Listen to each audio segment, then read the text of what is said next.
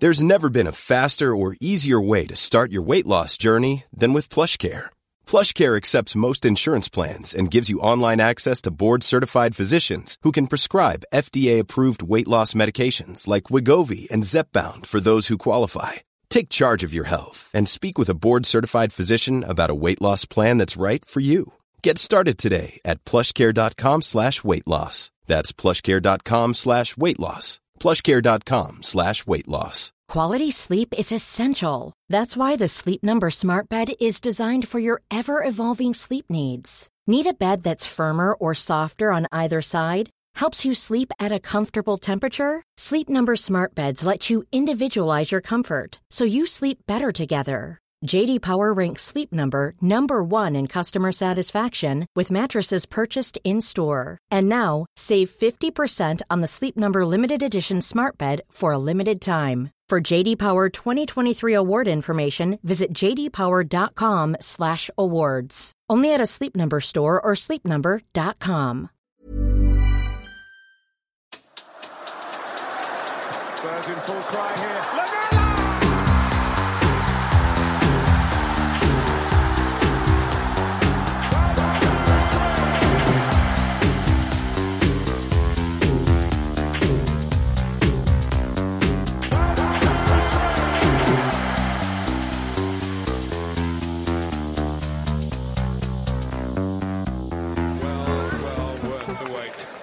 Welcome, listeners, to The Extra Inch. My name's Windy, and I'm joined by my sidekick and best friend, Bardi. Hello, Bardi. Hello, Windy. And our tactics guy and the Serge Aurier cheerleader, Nathan A. Clark. Hello, Nathan. Hello, Windy. And our coaching guy, Harry Brooks. Hello, Harry. Hello, mate. How you doing? Very well, Harry. Good to have you back. Most people know who Harry is, I think, because he's been on The Extra Inch. Must be nearly a year ago now, I would have thought. Something like that. He's also recently appeared a couple of times on The Fighting Cock as well. He's an ex-sub, I'm happy to say. But Harry, just to sort of refresh people's memories, just could you give a brief background to what you do? Yeah, so I train and work with professional and academy footballers in the UK and Europe. That can be through coaching, analysis. It can be through even doing transfers and helping them with contract negotiations and looking after them off the pitch. That's the main thing I do that people seem to be interested in. I do about a million other things in football as well, but that seems to be the thing that most people seem to be interested in. So, basically involved in professional football. And despite the pandemic, you kept yourself busy. So we're very grateful to have you this evening for pleasure. What promises to be a very interesting podcast. Harry, I've got a couple of initial questions for you. Yep. Just to get you warmed up. This one was from Jace Tucker. Jace says, what has been your favourite result of the season so far and why? And what performances have stood out the most? I would say the answer to both of those has to be the Man City one, purely because it really did surprise me. I didn't think that Spurs were going to look that defensively compact, that structured. A lot of people have been praising Spurs' defensive play this year. I actually was of a different opinion. I thought that teams found it a bit too easy to enter the final third. I thought that when they did enter the final third, that the pressure on the ball and the man just wasn't enough. It was 5 yards away rather than 2 or 3 yards away. And I thought it was more by chance that we hadn't yet conceded big chances or goals. And I thought a team like Man City, I thought that there's no way they're going to let you get away with that. And they have players that excel at 1v1s and standing you up, and Spurs defenders, they don't really like that kind of play. So I thought that City would just sort of toy with us and it would be quite a comfortable 2-0, maybe even 3-0. But fair play to Spurs. They were compact, they were organised, they dealt with everything City had. And I didn't think the City actually looked that threatening. They got into the final third, but this time I thought there was appropriate pressure on the ball and the man, and they were clinical on the counter, Spurs, And it wasn't just breaking and seeing what happens. It felt really coordinated. It felt the moves really felt like there was a thought behind it rather than just, there's space, let's go into that. So no, I thought that was an exceptional performance, really good performance. And that was probably the game that really convinced me, you know what, maybe there is a title challenge on, maybe. Oh, okay. Let's start off with some optimism. I like it. And one more question before we get stuck into some other stuff. This one is from Micah Kellner. Micah says, can you coach the agenda Nathan Clark has against Jose out of his podcast game, or is it time to move old Nathan on to Milan? That's why Harry's here on a trial to replace me, you see.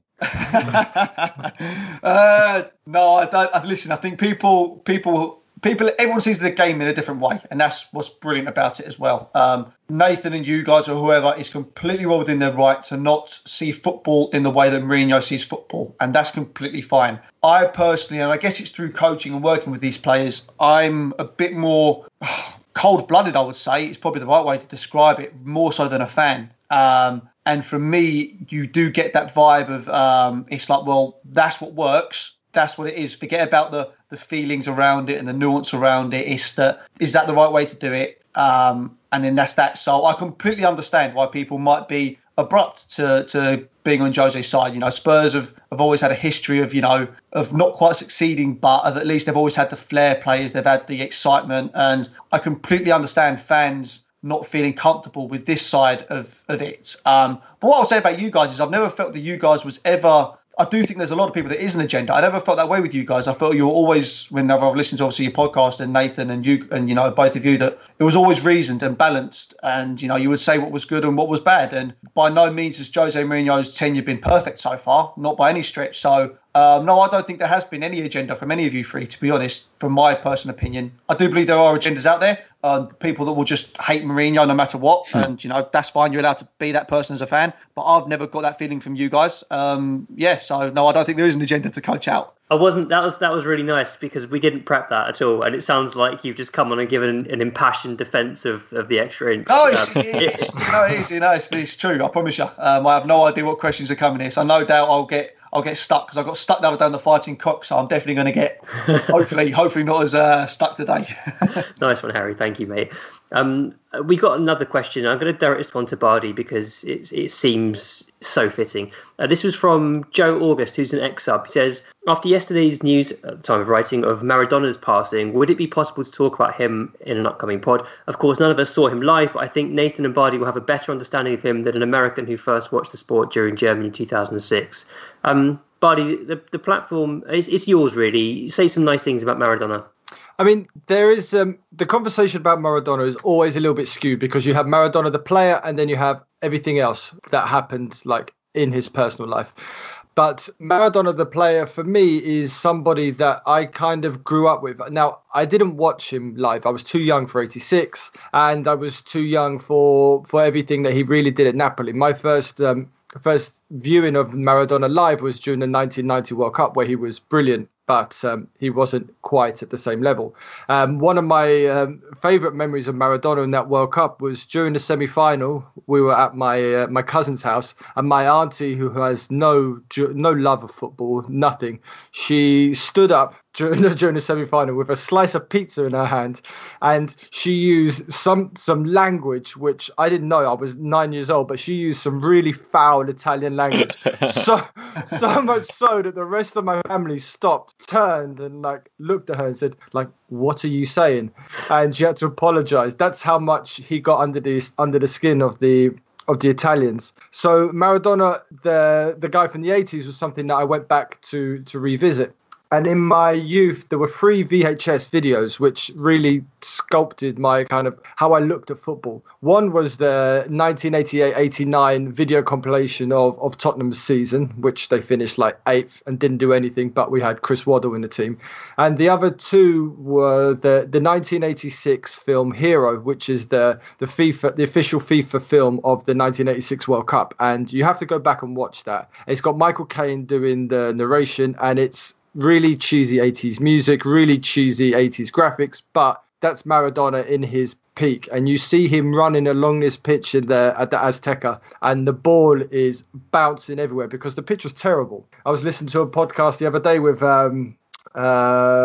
Thomas Berthold, he was talking. He played in that final against Maradona in '86, and he says the pitch was awful. It was like patches of carpet. So for the goals and the performances that Maradona put on that pitch back then, it was outstanding. It's like they play these days on snooker tables, but his ability to control the ball and run with it was unparalleled. And I don't think we see that in today's game, which is why for me Maradona is the greatest of all time. The other video was 110 goals of the Serie A season 88-89. So you could see there must have been like a sale at Woolworths or something.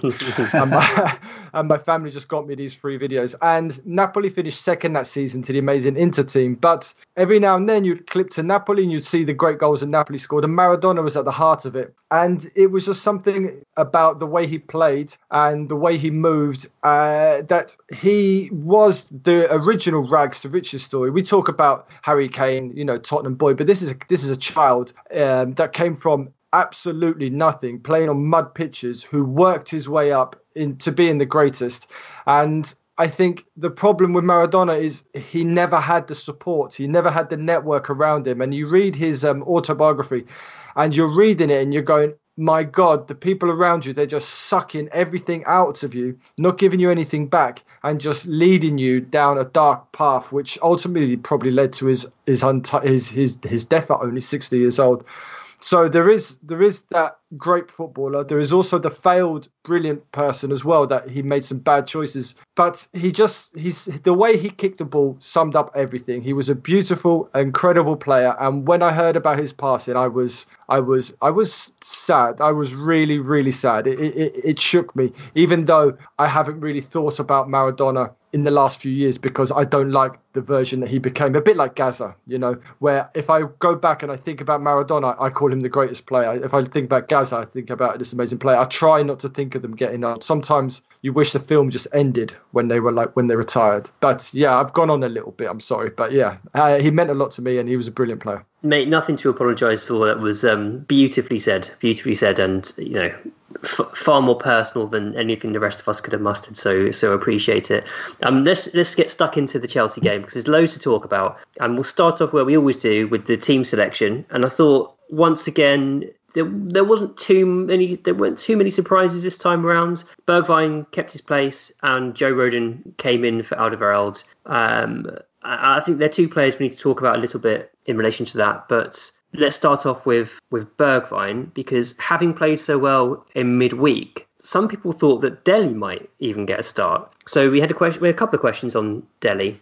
Keith Weichel says, is it possible that Dele's qualities in place of Bergwijn's simultaneously wins us and loses us that match on Sunday? Bergwijn was great defensively, worked hard and helped reduce the traffic, but was ultimately toothless in attack. A few of those balls put into Bergwijn, if they'd been hit on the first or second touch, looked like Dele's sweet spot. And similarly, Sam Ricketts said, how much would Dele have helped in the game? I feel like we really missed him, and at least in an informed Dele could have had a great game. He would have given us some creativity, flair and unpredictability in an otherwise very structured game. So what do you think of Bergwijn's performance? To start with Harry. Well, you'll be interested, actually.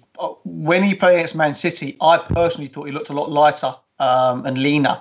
So I actually messaged the trainer, his strength and conditioning coach, asking, as he cut down, has he lost muscle weight? And he said, yes, he has. He's currently at his premium body composition, I think he called it, which is excellent. And I thought he looked like that. And I thought he looked a bit more springy, a bit more light on the feet. I thought it looked like he'd get away easier, which is excellent because technically he's fantastic. His game intelligence is fantastic. Yeah. And I thought we saw that against Chelsea. I thought it was just one of those things where another day maybe he does produce that final pass or that final shot. I didn't think it was down to a lack of quality. So no, I thought that, okay, he wasn't amazing against Chelsea. I thought it was a nearly very good performance, nearly very good. But he certainly helped the side with the disciplined nature. He certainly helped Spurs get the ball into the final third quite a few times in the first half, which was vital. So the end product wasn't quite there. And on another day it could have been. I thought that was generally the case for the whole Spurs team yesterday. It just looked like the final pass, the final decision just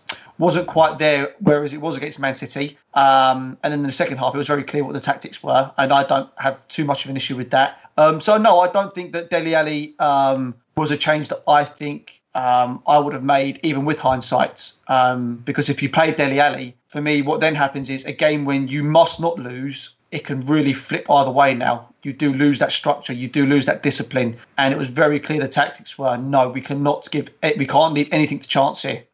So no, as good as Dele Alli was, I don't think that was the game to bring him back in at all. And I thought Bergwijn was okay. Yeah, I agree. I like the way you characterise him as well. I think he's a very tactically astute player, which I guess you expect from a player that comes through a youth system in the Netherlands. That's quite typical of players who've been trained in that way, I would say. He's also immaculate technically. Again, that's typical of players coming through in those systems.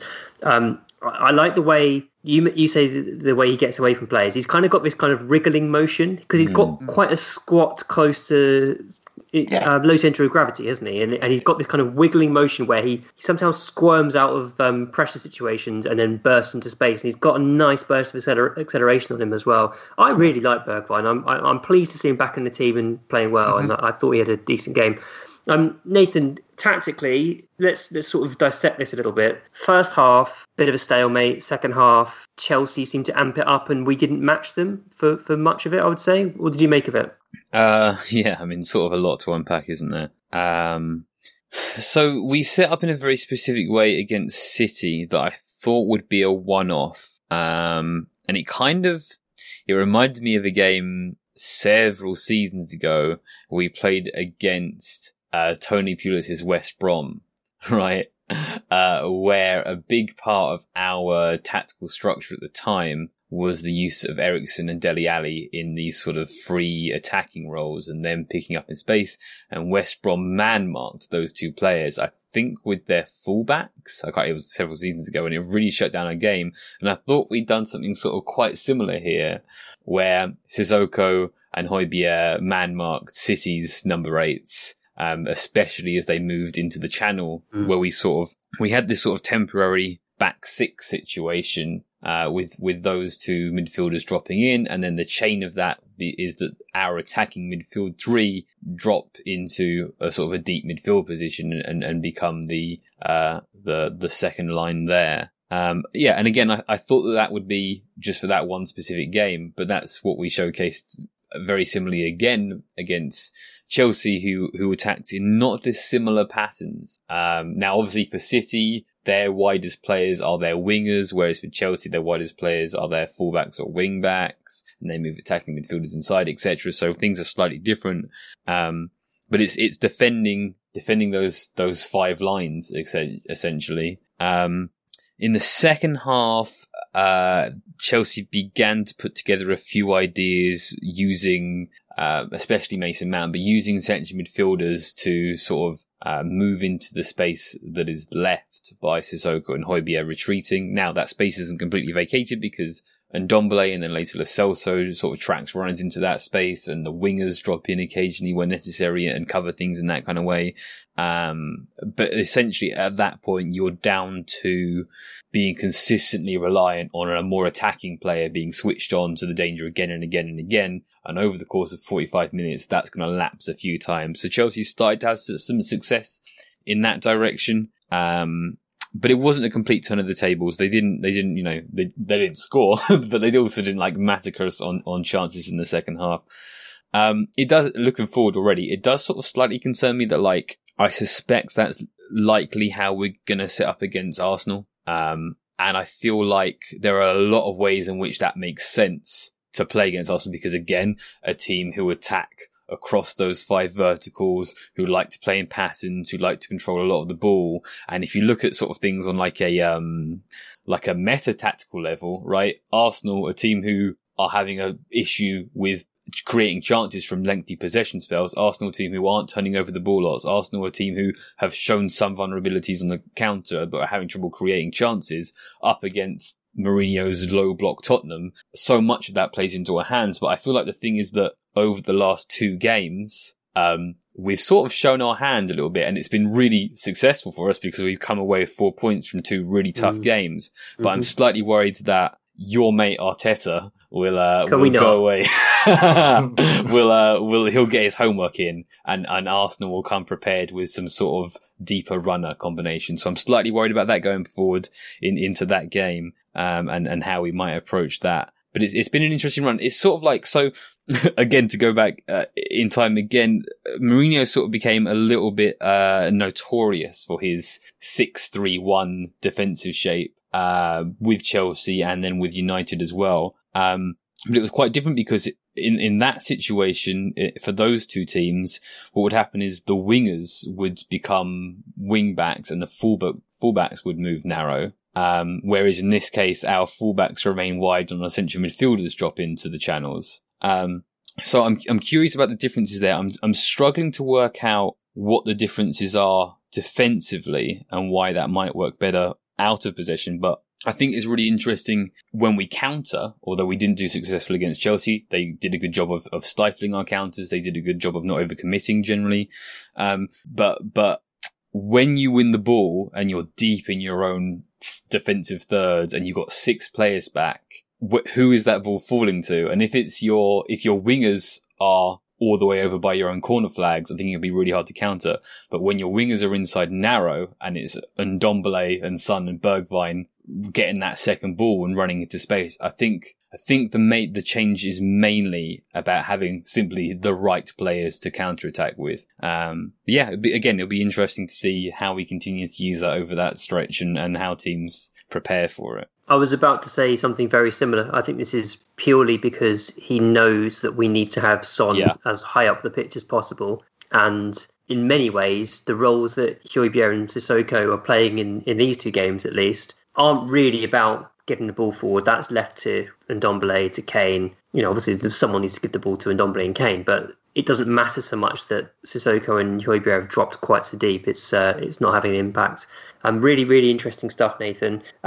Bardi, Harry's already spoken about the fact that the managers were quite risk averse. So we had a question from VIP Nobody who says, what did you think of the game? Was it a good result for Spurs? Both teams have great attacking potential. Do you think both coaches are happy not to concede a goal and to get a point? I mean, the legendary Italian writer Gianni Brera said the perfect game would finish 0-0. No mistakes. And there were no mistakes. Last week we spoke about Lampard and whether or not he would switch, whether or not Jose would get in his head. And I was kind of happy with his lineup because he played Kante, who nullified Kane, which is fine. But then, they had nothing else in midfield. Had they played Jorginho, Kante, and I'm not a fan of Mount. I thought Mount, other than the shot, I didn't think he did too much. But had they played Jorginho, I think we might have struggled a bit more because I think he's better on the ball and he can switch the play a bit better. I thought Lampard was a little bit timid. I thought Jose played a perfect Jose game. And then it got to the point 60 minutes in where we were like, fine. As you said, 4 points from these tough games is good for us. We remain top of the league.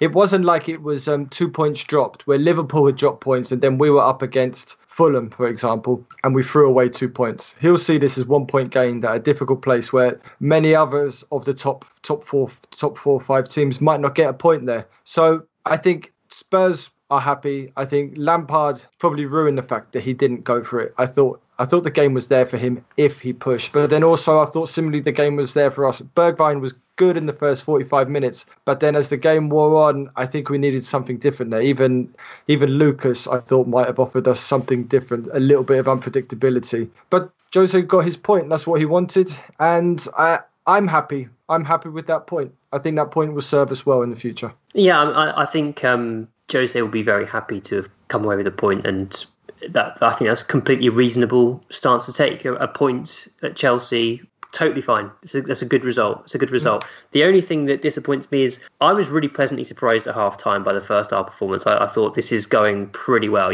Chelsea are a good team, but we're also a really good team. And we're it wasn't the most exciting game, but there was a back and forth to it, wasn't there? It felt like we were just jabbing at each other. No one was going for the knockout punch yet, but they were just feeling each other out and just sort of getting to grips of what the opposition manager had to offer. And then that seemed to stop in the second half, and we just sort of seemed to settle and just hope for the best. Harry, were you slightly disappointed that we didn't try and push on a bit more in the second half? I thought the first half, Jose would have been happier than Frank Lampard. from the way the game was going in terms of tactics and setting up against each other. You can see that it was two teams that had really set up, like Bardi said, to really counteract each other and stop the other one playing. And it was going to be who blinks first. And I think that Lampard, in terms of going for it, maybe probably just up the tempo just a tad, doing the change that Nathan said. And I think that Spurs weren't willing to take that risk to leave themselves open to Chelsea's increasing pressure. Because I think a point away for Spurs is better for them than it is for Chelsea. And I think, again, Jose, he's a master at knowing how to win a league without necessarily being the swashbuckling team that dominates everyone. Jose can see the long game. You can see that Jose is the kind of manager that looks at the fixtures ahead and thinks, right, well, where are the good points going to come from? And he definitely looked at this game and thought, right, if we can get a win, fantastic. It's a great result. But make sure we don't lose. And if you do open yourselves up, the later the game goes on, the more you do leave yourself open to conceding. And a loss would obviously have been a disaster. So I don't have a problem with it for this game. Because, again, if you are talking about winning the league, get points away to your potential rivals. That's a very, very good result. It's a good result if they beat Arsenal next week. Mm-hmm. If they don't beat Arsenal next week, it turns into it could have maybe we would have liked to have got one of the wins out of these two games. So I don't have a problem with it. I really don't. And sometimes also people need to remember they're very good sides, Chelsea and Spurs. You know, these are two top of the table Premier League teams. It's not always easy to get out against them and to break into them and to create chances. It's easier said than done. It's very well saying, well, I would have done this and they should have opened themselves up more. Sometimes it isn't as simple as that. You know, it's 11 men on a pitch. It's football at a very, very high level. Sometimes you can try all you want and it just isn't there, that game. Anything can happen. It's a game of footy. Anybody can win. So, yes, okay, maybe they could have taken a bit more risk, but I do think that Jose thought that, you know what, we will still get one or two chances this half. And I trust my players to take that. And it didn't happen. But that's just one of those things, I think. It's not something that I'm too upset about. Fair enough. I actually thought, even from a sort of defensive, tactical stance, I thought that maybe if we'd attempted a few more counterattacks, it might have helped because it would have stopped Chelsea being able to commit so many players forward. I must admit, in that second half, I just thought this is Chelsea's goal. There's goals coming now. Like they just seemed to be building ahead of steam, and it wasn't like they were creating chance after chance. Although I do think they had some decent chances throughout the game. I felt worried, whereas I did not have any fear in the City game. Second half, I was confident. I was the exact opposite. Really? Yeah. You were calm in this one. Having said that, most of their chances, and Bardi did no mistakes. I felt most of their chances did come from mistakes, and I think Joe Rodon deserves a lot of praise for his performance in terms of his bravery on the ball, and he did some good things. He did some really good interceptions, but most of Chelsea's good chances came through mistakes from Joe Rodon. If we look at it in the cold light of day, and that seems like a really harsh assessment of his full Spurs debut, and I certainly don't want to get at Joe Rodon because this was a really tough match to start. Like it's a baptism of fire, as they say. You don't really want to be playing up against Abraham and Werner and Ziyech in your first match.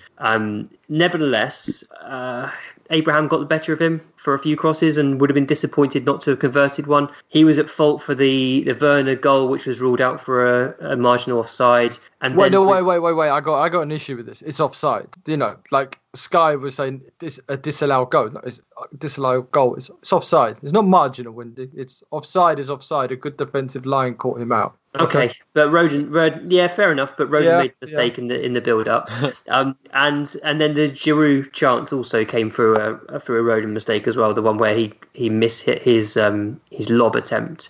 We had a couple of questions about Rodon. They're mainly around, interestingly, the positioning. So Fergus McKee says, with Dyer playing on the left and Rodon on the right, are inverted centre-backs a thing, or is Jose bringing a tactical evolution to the game? In all seriousness, is there actually a tactical benefit from doing this? And Guy Shelton asked a similar question along those lines. Nathan, what do you think about the positioning of Dyer and Rodon?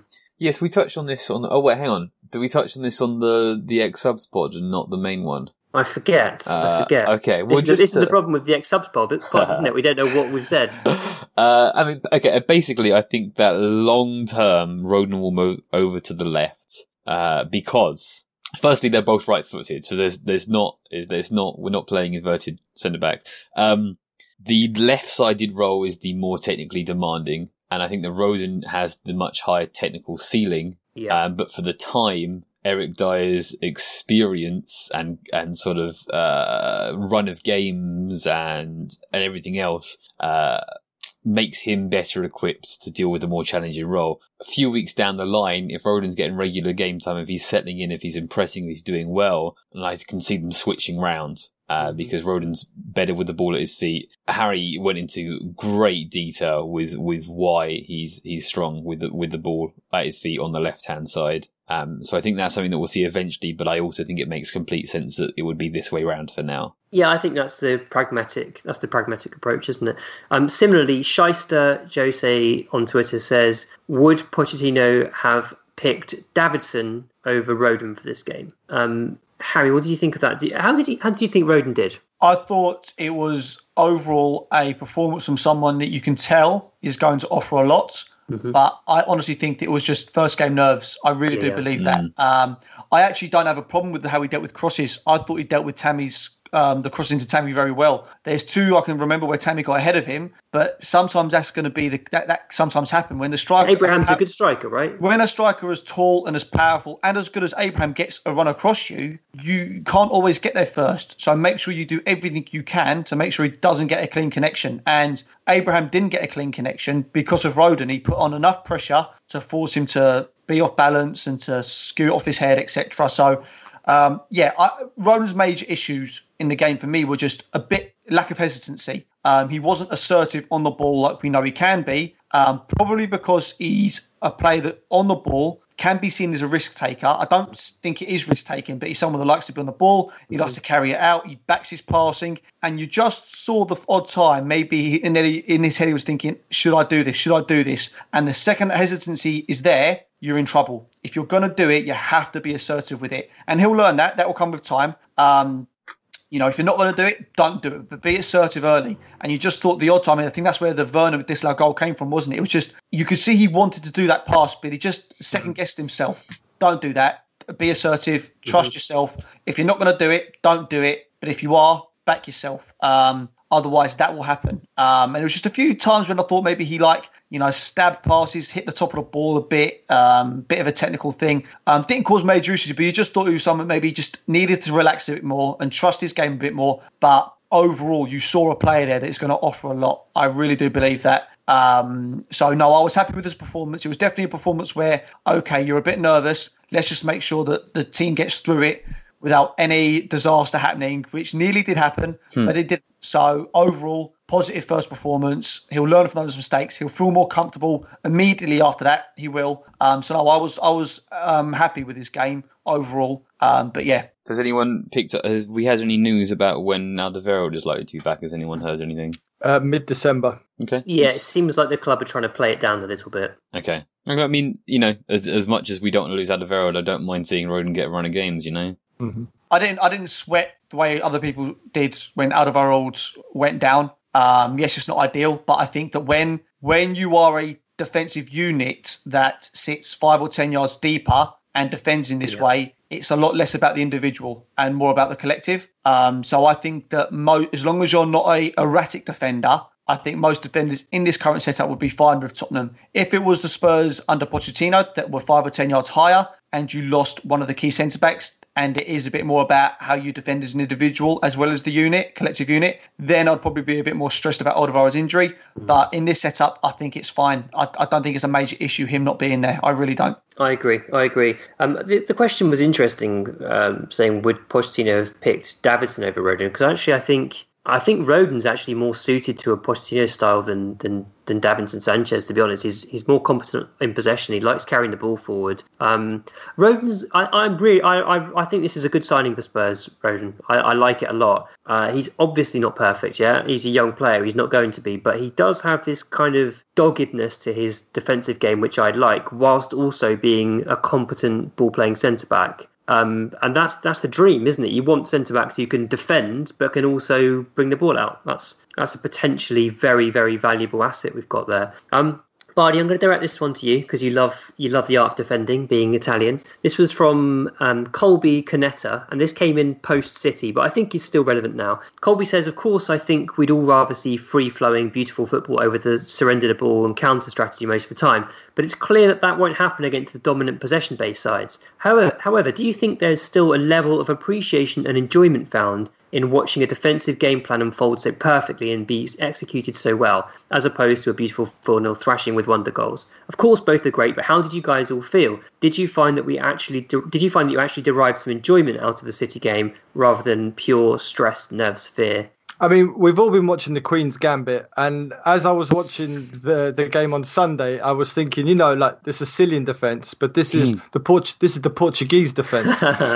This is Jose cancelling out every single move that the Russian can pull on him, and he was able to. It was a mastermind. I hate using that Mourinho masterclass mastermind, but it was. That's what it was, and I do get a lot of joy of watching a team perform well and look like they know what they're doing. Of course, it's better if a team play beautifully with attacking patterns and stuff like that and score 10 goals. That's incredible. But I still think there is a lot of joy to be had from watching defenders and midfielders fill spaces, make interceptions, and be controlled in the way that they defend. Everybody goes about, how great scoring all these goals are, but a lot of the time it's down to defensive mistakes. And the way that Spurs have cut out defensive mistakes is something that I don't think we give enough credit to Jose and his coaching staff. We defend completely differently. Serge Aurier is like a different guy. Dyer still has his moments where he starts looking at the player instead of the ball, and you don't know where he's going to put a hand up or something else like that. But even him, when somebody twisted past him in the first half, Abraham, and I think you said it as well, maybe on WhatsApp, that I thought he was going to knock him down, and I was shouting, don't, but he didn't do it. So maybe he's growing. Flashbacks. Exactly, maybe he's growing, and I get pleasure from that. Yes, I do. Of course, winning 4-0 is better. And had I been at the stadium, I'd rather see us pump someone 4-0 than scrape 1-0. But there is joy to be had. There is beauty in everything. And I see beauty in that. And that makes me happy. Or what makes me happy is not losing. And we didn't lose. Buddy, you know what comes next? What's that, Windy? Alex Sharon says, every pod you should ask the would you take 38 1-0 victories to win the league question. I've been on this 38 1-0 for a long time. I would take it every day. You win the league with a record amount of points, man. Come on. Incredible. I reckon I'll be able to convince you both to take 38 1-0s under Jose Mourinho. And just by saying one thing, would you like to see Harry Kane win the Premier League for Tottenham Hotspur? That's the thing, isn't it? That is the thing. Yeah. And then when Harry Kane dies, we name White Hart Lane after Harry Kane, the Harry Kane Station. It's a really strong argument. It's a really very strong argument. I just want Kane to be happy. That's what I want.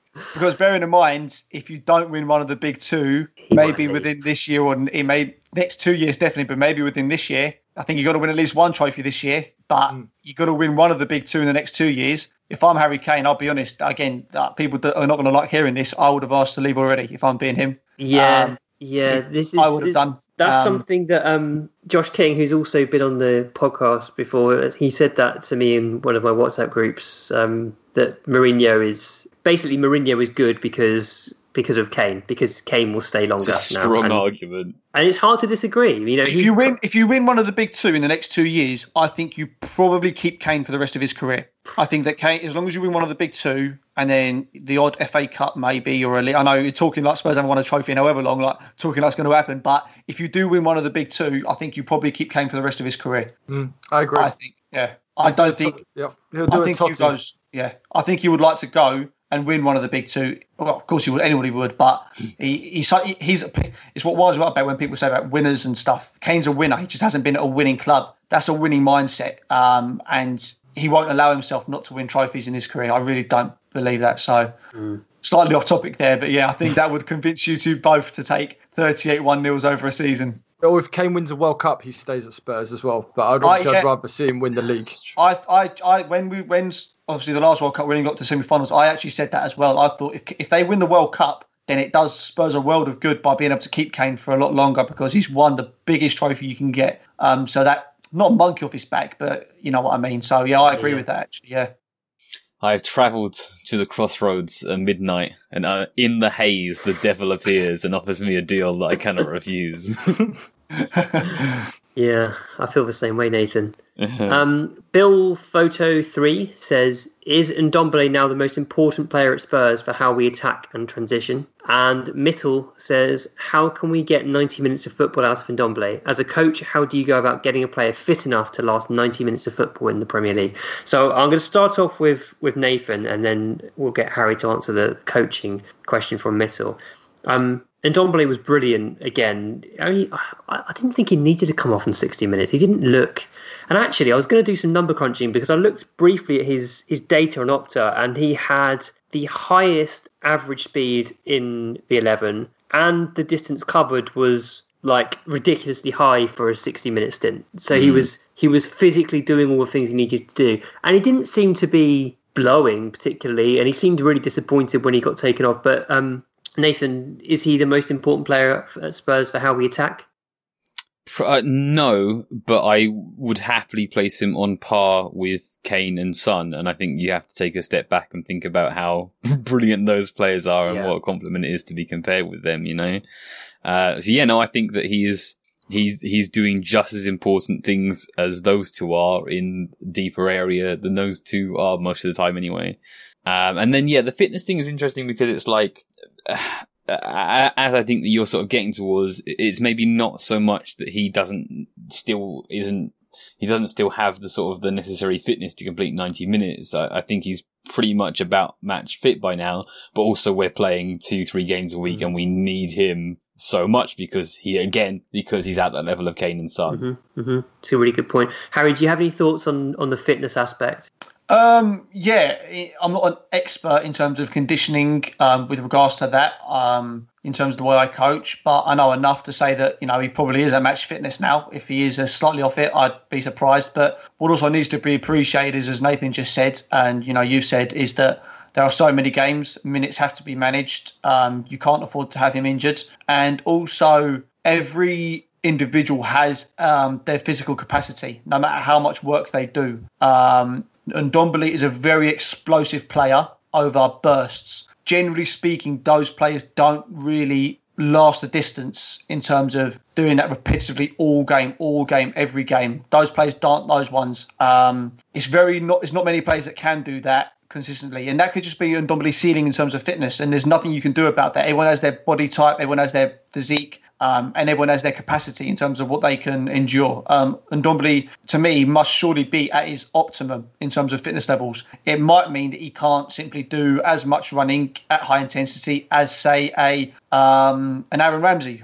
That's way out there, but that's a great example for me. Who can do that again and again and again consistently, or a Jordan Henderson, perhaps. Those kind of players. So, and that's fine. That's it. So maybe you do have to manage Ndombele's fitness more, because also it wouldn't surprise me as well when you look at his body frame and his type and his physical attributes. He's a freak of nature. It's ridiculous, it doesn't really make sense. I said it yesterday. It's completely unique. I've never seen a player ever that has his uniqueness all matched into one in terms of physicality, the way you can get low to the ground and turn and twist and completely change direction and not lose any balance, as well as the technical and footwork aspects, as well as the creative genius, upstairs in his mind. I've never seen a player has that unique mix of all three in one, and that's him. He's a fabulous player, and it would be a disaster if Spurs lost him. So yeah, I agree. Manage his minutes. There will be games when he completes 90 minutes as well, but I thought it was the right thing yesterday. He played on Thursday. Bring him off on 60. You're bringing on a pretty good player as well, who actually didn't play. He probably had his worst game of the Spurs show. He was terrible. He didn't play well at all. And that's aside from the chance at the end. He was bad before that. Yeah. But he's a very, very good player who you're bringing on. It's not like you're bringing on someone that's going to completely negate Spurs' threat. So no. Does that answer your question?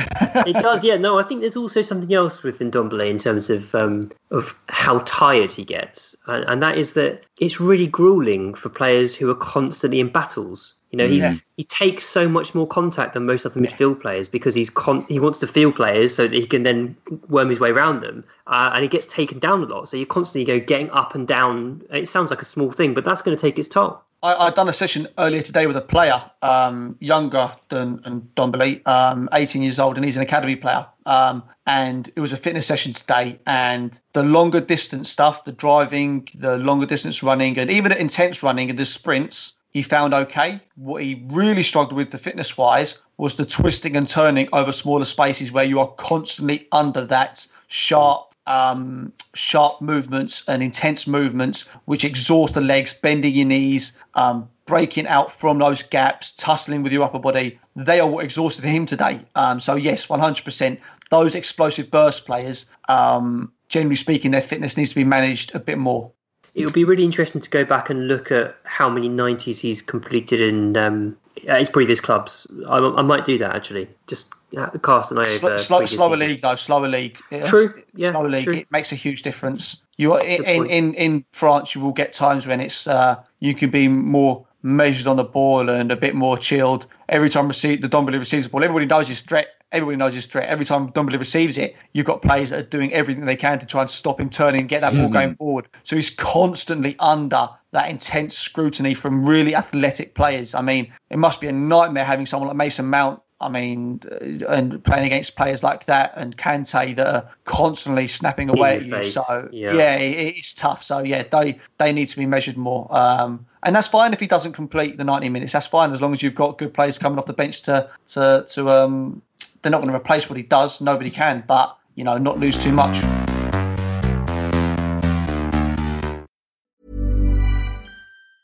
There's never been a faster or easier way to start your weight loss journey than with PlushCare.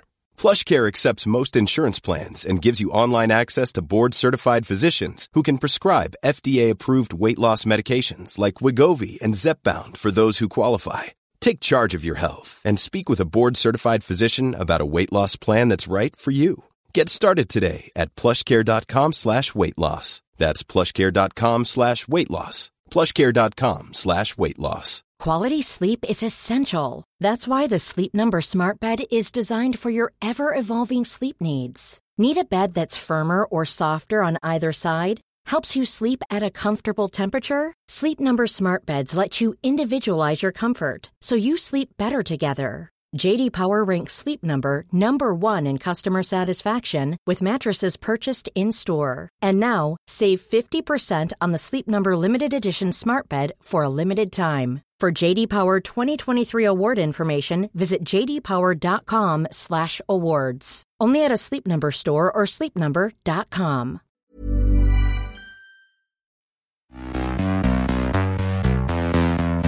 Okay, we're going to get stuck into some more questions, but first, Nathan has a question for Harry. Yeah, it's related to sort of the fitness questions, but so Harry does regular Twitter Q&As, or you should follow him. They're really good. And I can't remember what it was that prompted it, but I nearly got drawn into asking him a question on Twitter the other day, and I thought, hang on a second, no, I'm recording with him on Monday.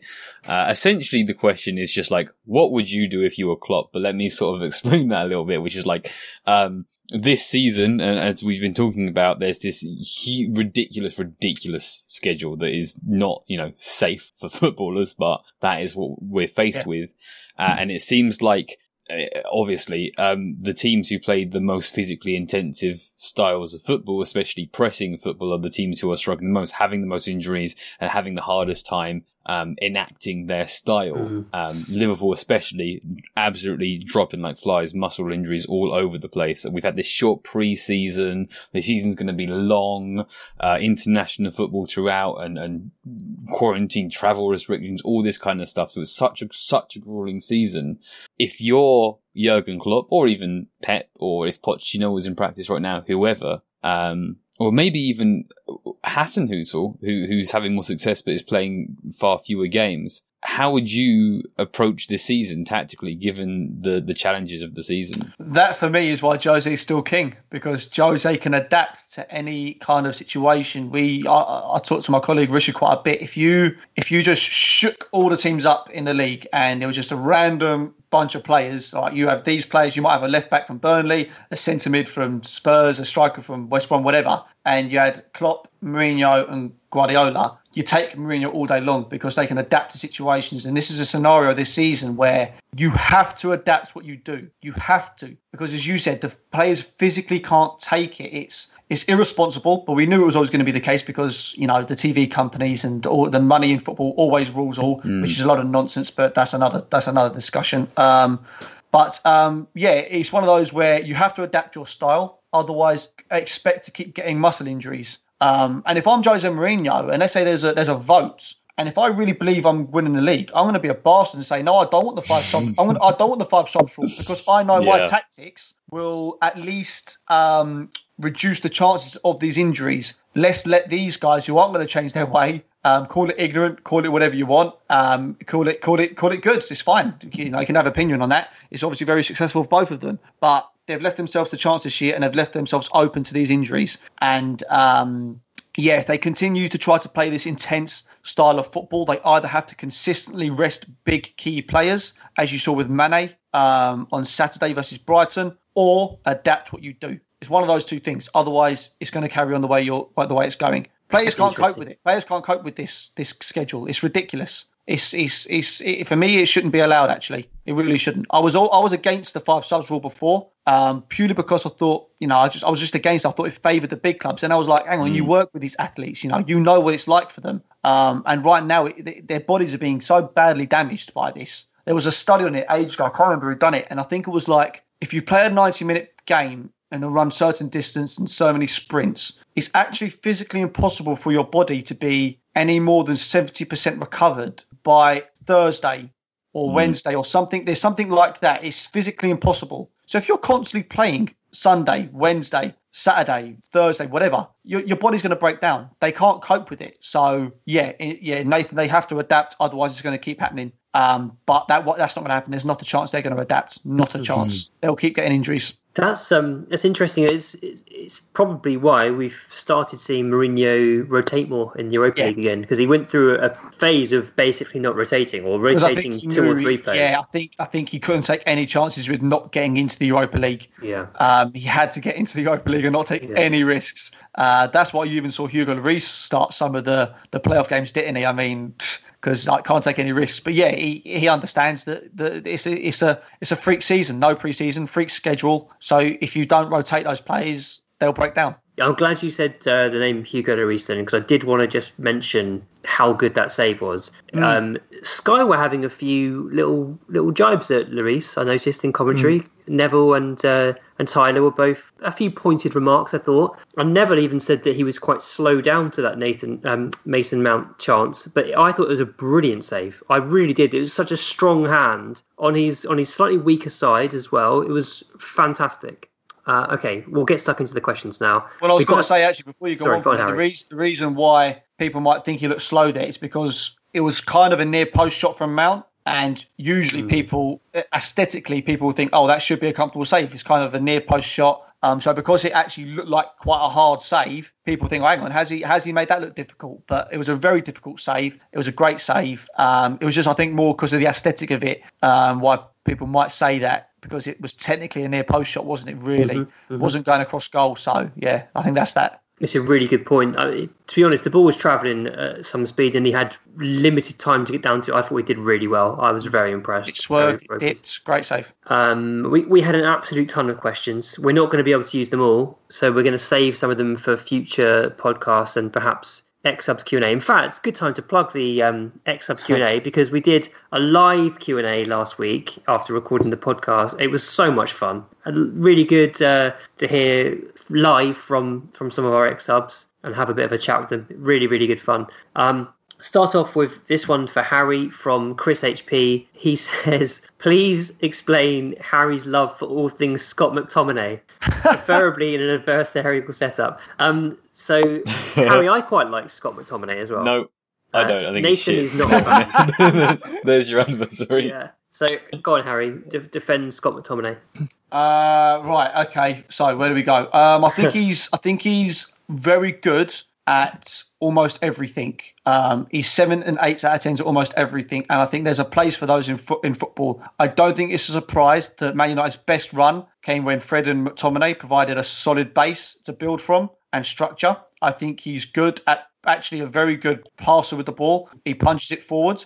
He's got a nasty streak to him, which is a good thing. Very athletic, very fit. He can run ahead of the ball as well. He can play behind the ball, which is really important, I think, for midfielders to learn how to do. And he can contribute in all phases of play.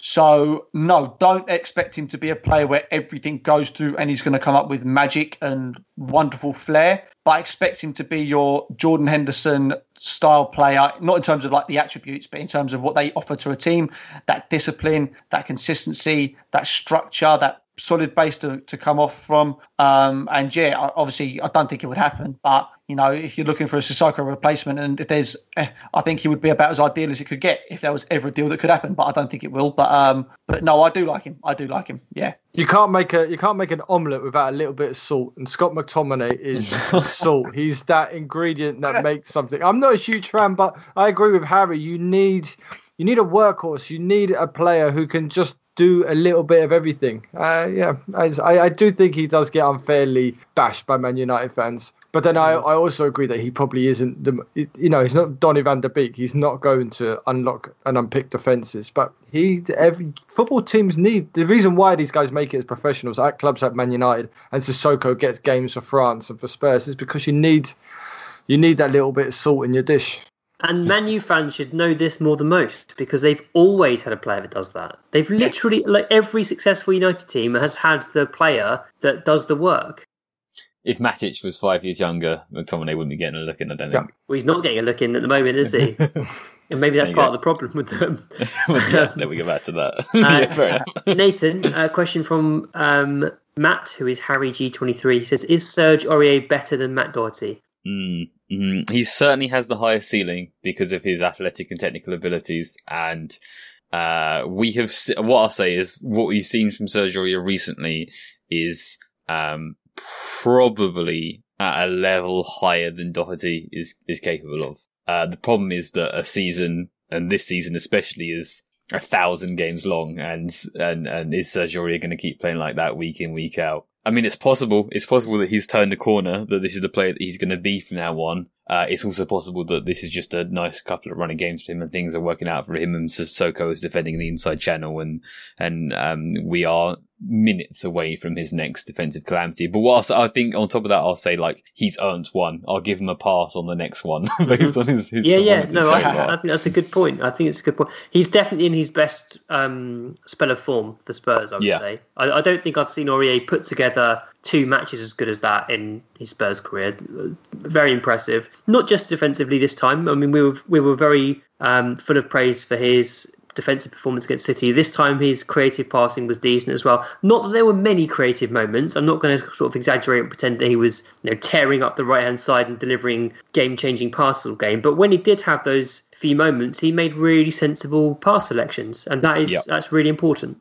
It's really important. But smart pass selections out from his own defensive third as well, which is, like, maybe for a fullback, the most underrated thing, and just not so, it's always like there are a couple of times where, like, he played a really smart play under pressure out in his defensive third, and I thought, was that Serge Aurier? And I said aloud, like, oh, smart play from Serge Aurier, which is the best thing to see from him, essentially. There was also that really comical moment where Moussa Sissoko had a complete fresh air shot. Serge Aurier then just fires in a ludicrous volley from about 35 yards, but then it bounces back and he has a really smart 1-2 and gets a decent shot away. And I was, at that point, I was a bit like, wow, there's Aurier popping up in the D having a shot is actually really quite decent. That air shot by Sissoko was something of beauty. Someone needs to clip that up. That was incredible. It was a good fake. Harry, you've always been more positive about Serge Aurier. Did you sort of see this coming from him, or did you think that this was always on the table? I was positive in terms of what he's capable of doing, but don't get me wrong. There's certain things that I cannot stand about his game, and I'm trying to be measured there, but I can't say it any other way. He's for me one of. Sometimes. It's just and that's a very difficult thing to get out of someone. It's hard to not have that rashness, but fair play to him. He seems to have focused himself more.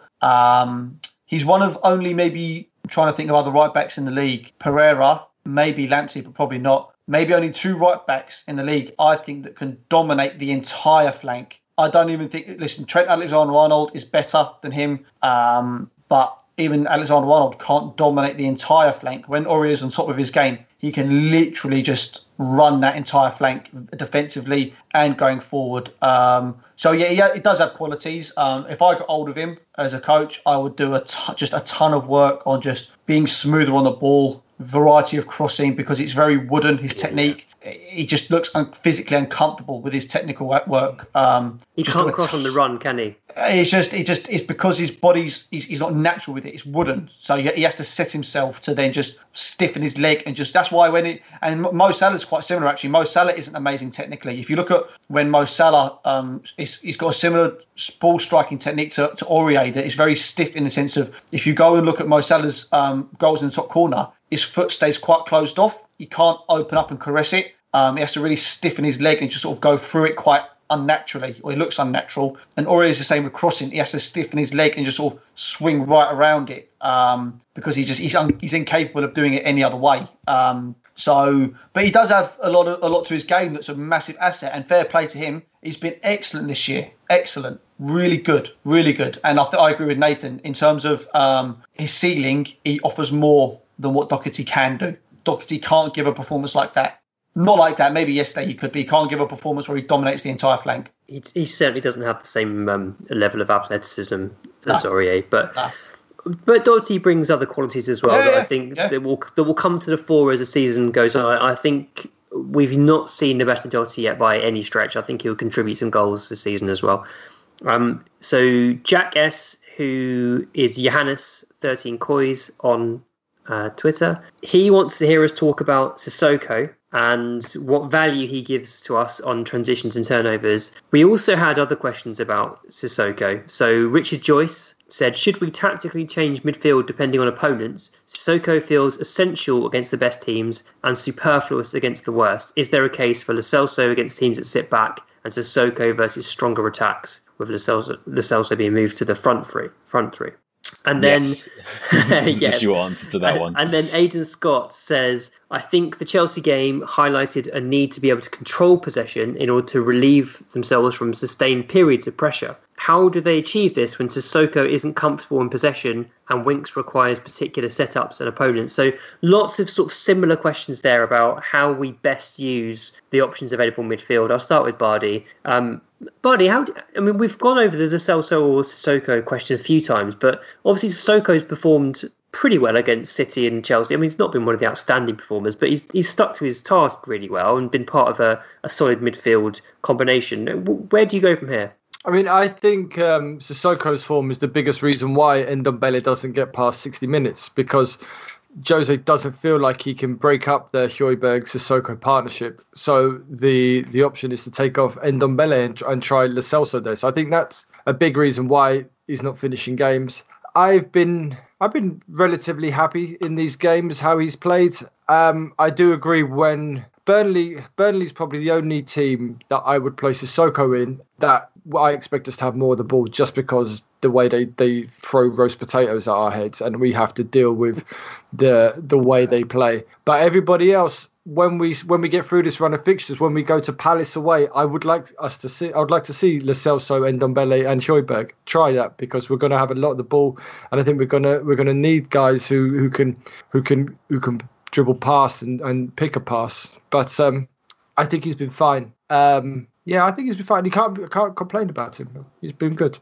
Harry, Sissoko's obviously, to some degree, the glue that holds the squad together off the pitch. I mean, he's very popular off the pitch, not just on the Uno table, but he's very close mates with Aurier and Ndombele as well. Very popular, as you could see from the All or Nothing documentary. Influential, in fact, in the dressing room. But is he the glue on the pitch as well? Yeah, I do think you need him. I'll be honest, even against the smaller teams, unless you're chasing and desperate for a goal, I don't think you do start Højbjerg and Ndombele and Lo Celso, because this isn't a rule, but generally speaking, the magic number is 5 in terms of behind the ball to make sure you're covered for transitions and recycling the ball.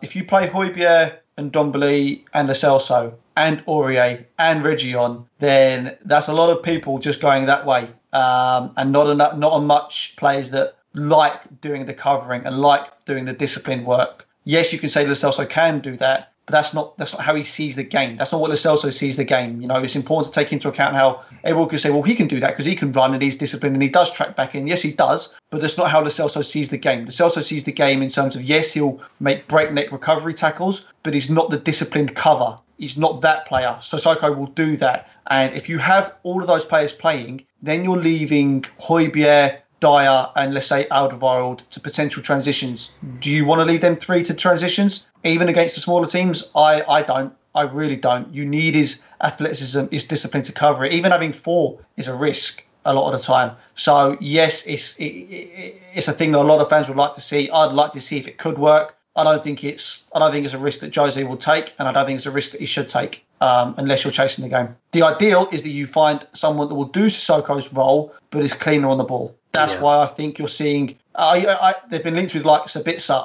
I think that he could actually be that player. I know he's often been used higher up the pitch. I think he's actually that intelligent workaholic footballer that wouldn't mind doing that, and then that's different. So if you can find a player that can do that disciplined role but is cleaner on the ball than Sissoko is, then that's a winning combination. But I just don't see how Højbjerg, Sissoko, Højbjerg, Ndombele, Lo Celso works unless you play fullbacks like Ben Davies and Tanganga.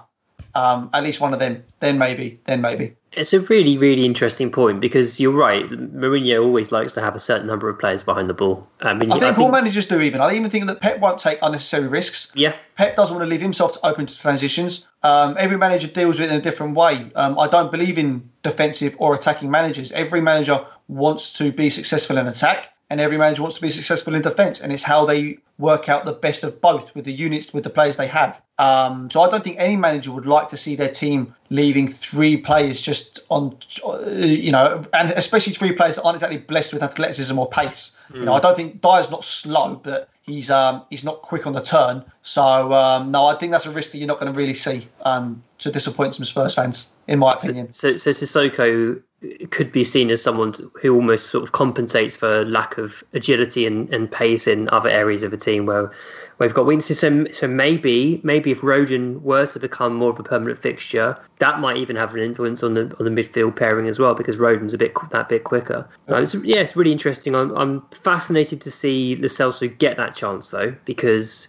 I just want to see if it'll work. Because if it does work, if Lo Celso can be disciplined enough, he just offers so much more in possession, and it would make things very interesting. It's easy to say for us guys here though, but when you're being paid to make these decisions and your job's on the line, you can say that Crystal Palace are a smaller team, or West Brom, but they're still a Premier League team. They have massive threats, and is it really, put it this way, do you back your talent? Let's say you do have Højbjerg, Reguilon, Aurier, Sissoko, the typical team we've seen in the last few weeks, Bale or Bergwijn, whoever. Do you back those players on the pitch to show enough to still create chances against teams that sit back? I think that, you do. You still back those players to create enough, but at least you still have that sense of security. Because if you do get broken on that transition and you go 1-0 down against those sides, that's very difficult to then break down, especially if you're not a team that's as structured in terms of how they create chances as Spurs. A lot is left to. There are certain structures, but a lot is left to individualism, and players being in sync with each other. So Nathan said a few times, we're not really a team that suits going 1-0 down against those sides too well. So yeah. Next season it's not a problem because we've got Oliver Skipp coming back. Can I attempt to sort of rephrase the situation a little better? Not a little better, but like a little more optimistically for Harry. Do you think that it is possible for us to get Ndombele and Lo Celso to be sort of in sync with each other and not push forwards when the other one is ahead? Do you think it's possible to achieve a situation in which they develop that kind of smart relationship and play safe in that kind of way? Which one's Gerrard and which one's Lampard? Yeah, I was just going to say that, yeah. It's possible, but let's say... But then you're not getting the best out of either of them. You might as well just have someone else there. I think the way you do get them into a team is if you go for a double pivot and then have Lo Celso as a 10, or Lo Celso on the right in a 4-3-3 or a 4-2-3-1, 4-4-2, 4-2-2, whatever you're going to call it. You know, my opinions on formations is for another day. But yeah, I think Lo Celso on the right is probably the only way, or a 10, that we're going to see it. Yeah. I feel the same way. Yeah.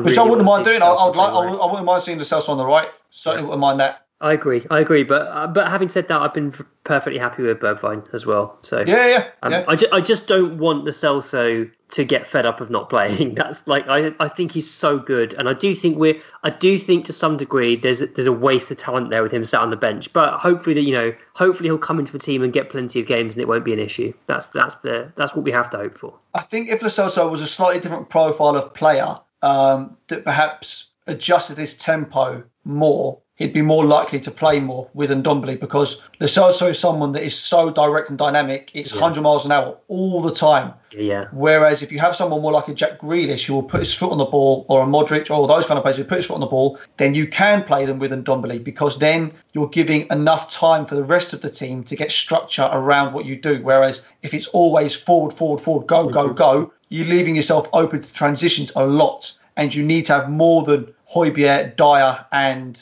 Alderweireld to deal with those transitions. Well, that was the problem against Chelsea when Lo Celso came on.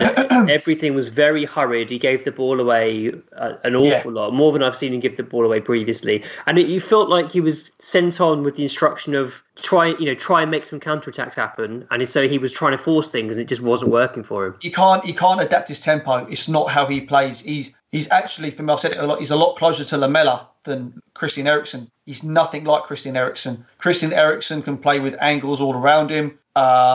He can change the tempo of the game on the ball. Lo Celso can't do that. He's very direct, has to go immediately. So, I don't see him and Ndombele, Højbjerg being a regular thing. Interesting. We've run really long in this podcast, but I'm keen to just get this one in because it's something that I want to talk to Harry about. It's about Sessegnon, and this is from Mohamed Surti. So Mohamed says, having seen him play for Hoffenheim, he's still very low on confidence and barely assertive in his play. My question is, can confidence be coached into a player to last forever, or for a character like Ryan, does he need a constant arm around the shoulder to build and solidify his confidence? And he specifically says, I remember Tony Pulis doing similar with Adama at Borough. You can create the setup that encourages that change in mentality, but it's always going to be down to the player himself. You can't force them to do that. It's, with all due respect, it's down, and it can seem like quite a harsh way to say it. Sessegnon has to become assertive himself. It shouldn't, he's got to get to that stage. Everyone responds differently to different things. Arm around the shoulder, a bollocking, sometimes both. But it's also very important to understand that players also can't be mollycoddled as well. They have to take ownership of what they do as well. You can't just rely on the club or the manager and kind of get tied to that and think, we never put his arm around my shoulder, never made me feel good. Well, okay, if you want to make the best of your career, you've got to do something about that, son. And he's made a big step with doing that by going out to Germany. That takes balls. He's a young man and he's gone to live abroad. It takes balls to do that. So fair play to him. But the assertiveness, yes, you can create an environment. It can be done in loads of ways. I don't know Sessegnon personally. I've always had an issue with his lack of assertiveness on a pitch. Very, very good footballer, very good technically, very intelligent, got good athletic attributes, just isn't quite that aggressive, just get it done nasty kind of player. And that's got to come from him. So the good thing I would say is that Kyle Walker-Peters was in a very, very similar mindset literally a year ago, and look at him now. I do blame the club for that. I don't know the situation, but Pochettino's at fault for that, for not letting him go out and get minutes. I don't know the situation. For all we know, Kyle Walker-Peters wanted to stay the whole time, but like, you know, Kyle Walker-Peters got to whatever age and had barely played any men's football.